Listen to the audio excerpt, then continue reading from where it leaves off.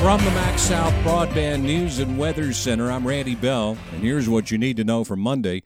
A mystery continues in Neshoba County following the recent discovery of some human remains. A skull, possibly that of a female, was found on the side of a road in the far eastern part of the county near the Kemper County line on April 19th. And since then, Sheriff Eric Clark says some more bones have been recovered in the same area. We got a call. A local neighbor there had located a bone in her yard that the dogs had brought into her yard.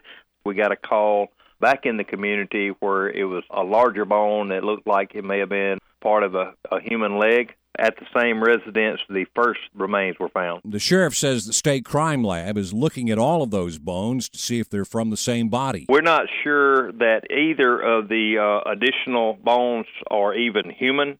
We're waiting on the crime laboratory to make those determinations. Clark says they're trying to figure out if the remains might be those of an elderly Kemper County woman who's been missing since September of 2021. And in case the skull winds up being that of a male, the sheriff's department is also looking at the case of a man who walked away from a car wreck in January of 2021 and was never seen again. The sheriff says DNA has been collected and sent to the crime lab for possible identification. Meanwhile, searches of the area haven't turned up any more remains, but people living nearby have been asked to be on the lookout just in case any more bones turn up.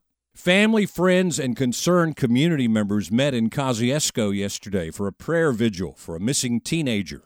15-year-old Isaiah Reeves was last seen a week ago. The vigil was held at the Attala County Coliseum. Anyone with information concerning the boy's whereabouts is being asked to call the Kosciusko Police Department or the Attala County Sheriff's Office. For the past 6 years, Mississippi has averaged 31 tornadoes during the month of April. This year, we had a total of 6, all of those during the first 3 days of the month. One of those storms resulted in a fatality in Pontotoc County. Of course, the worst of our spring weather this year happened in late March, with that tornado outbreak that killed 21 Mississippians. And while we could see some more tornadoes during May, the risk of spring storms will be tapering off during the next few weeks, so it's time to think about what the summer might bring. And this is Hurricane Preparedness Week in Mississippi.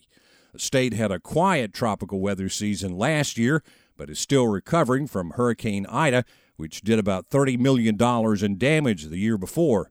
Initial forecasts suggest a slightly below-average season this year, but the Mississippi Emergency Management Agency is urging all of us to be prepared, even this far from the coast, because of the impacts a hurricane can have as it moves inland. Find the latest news and weather online now at breezynews.com, kicks96news.com, and cruisin98news.com.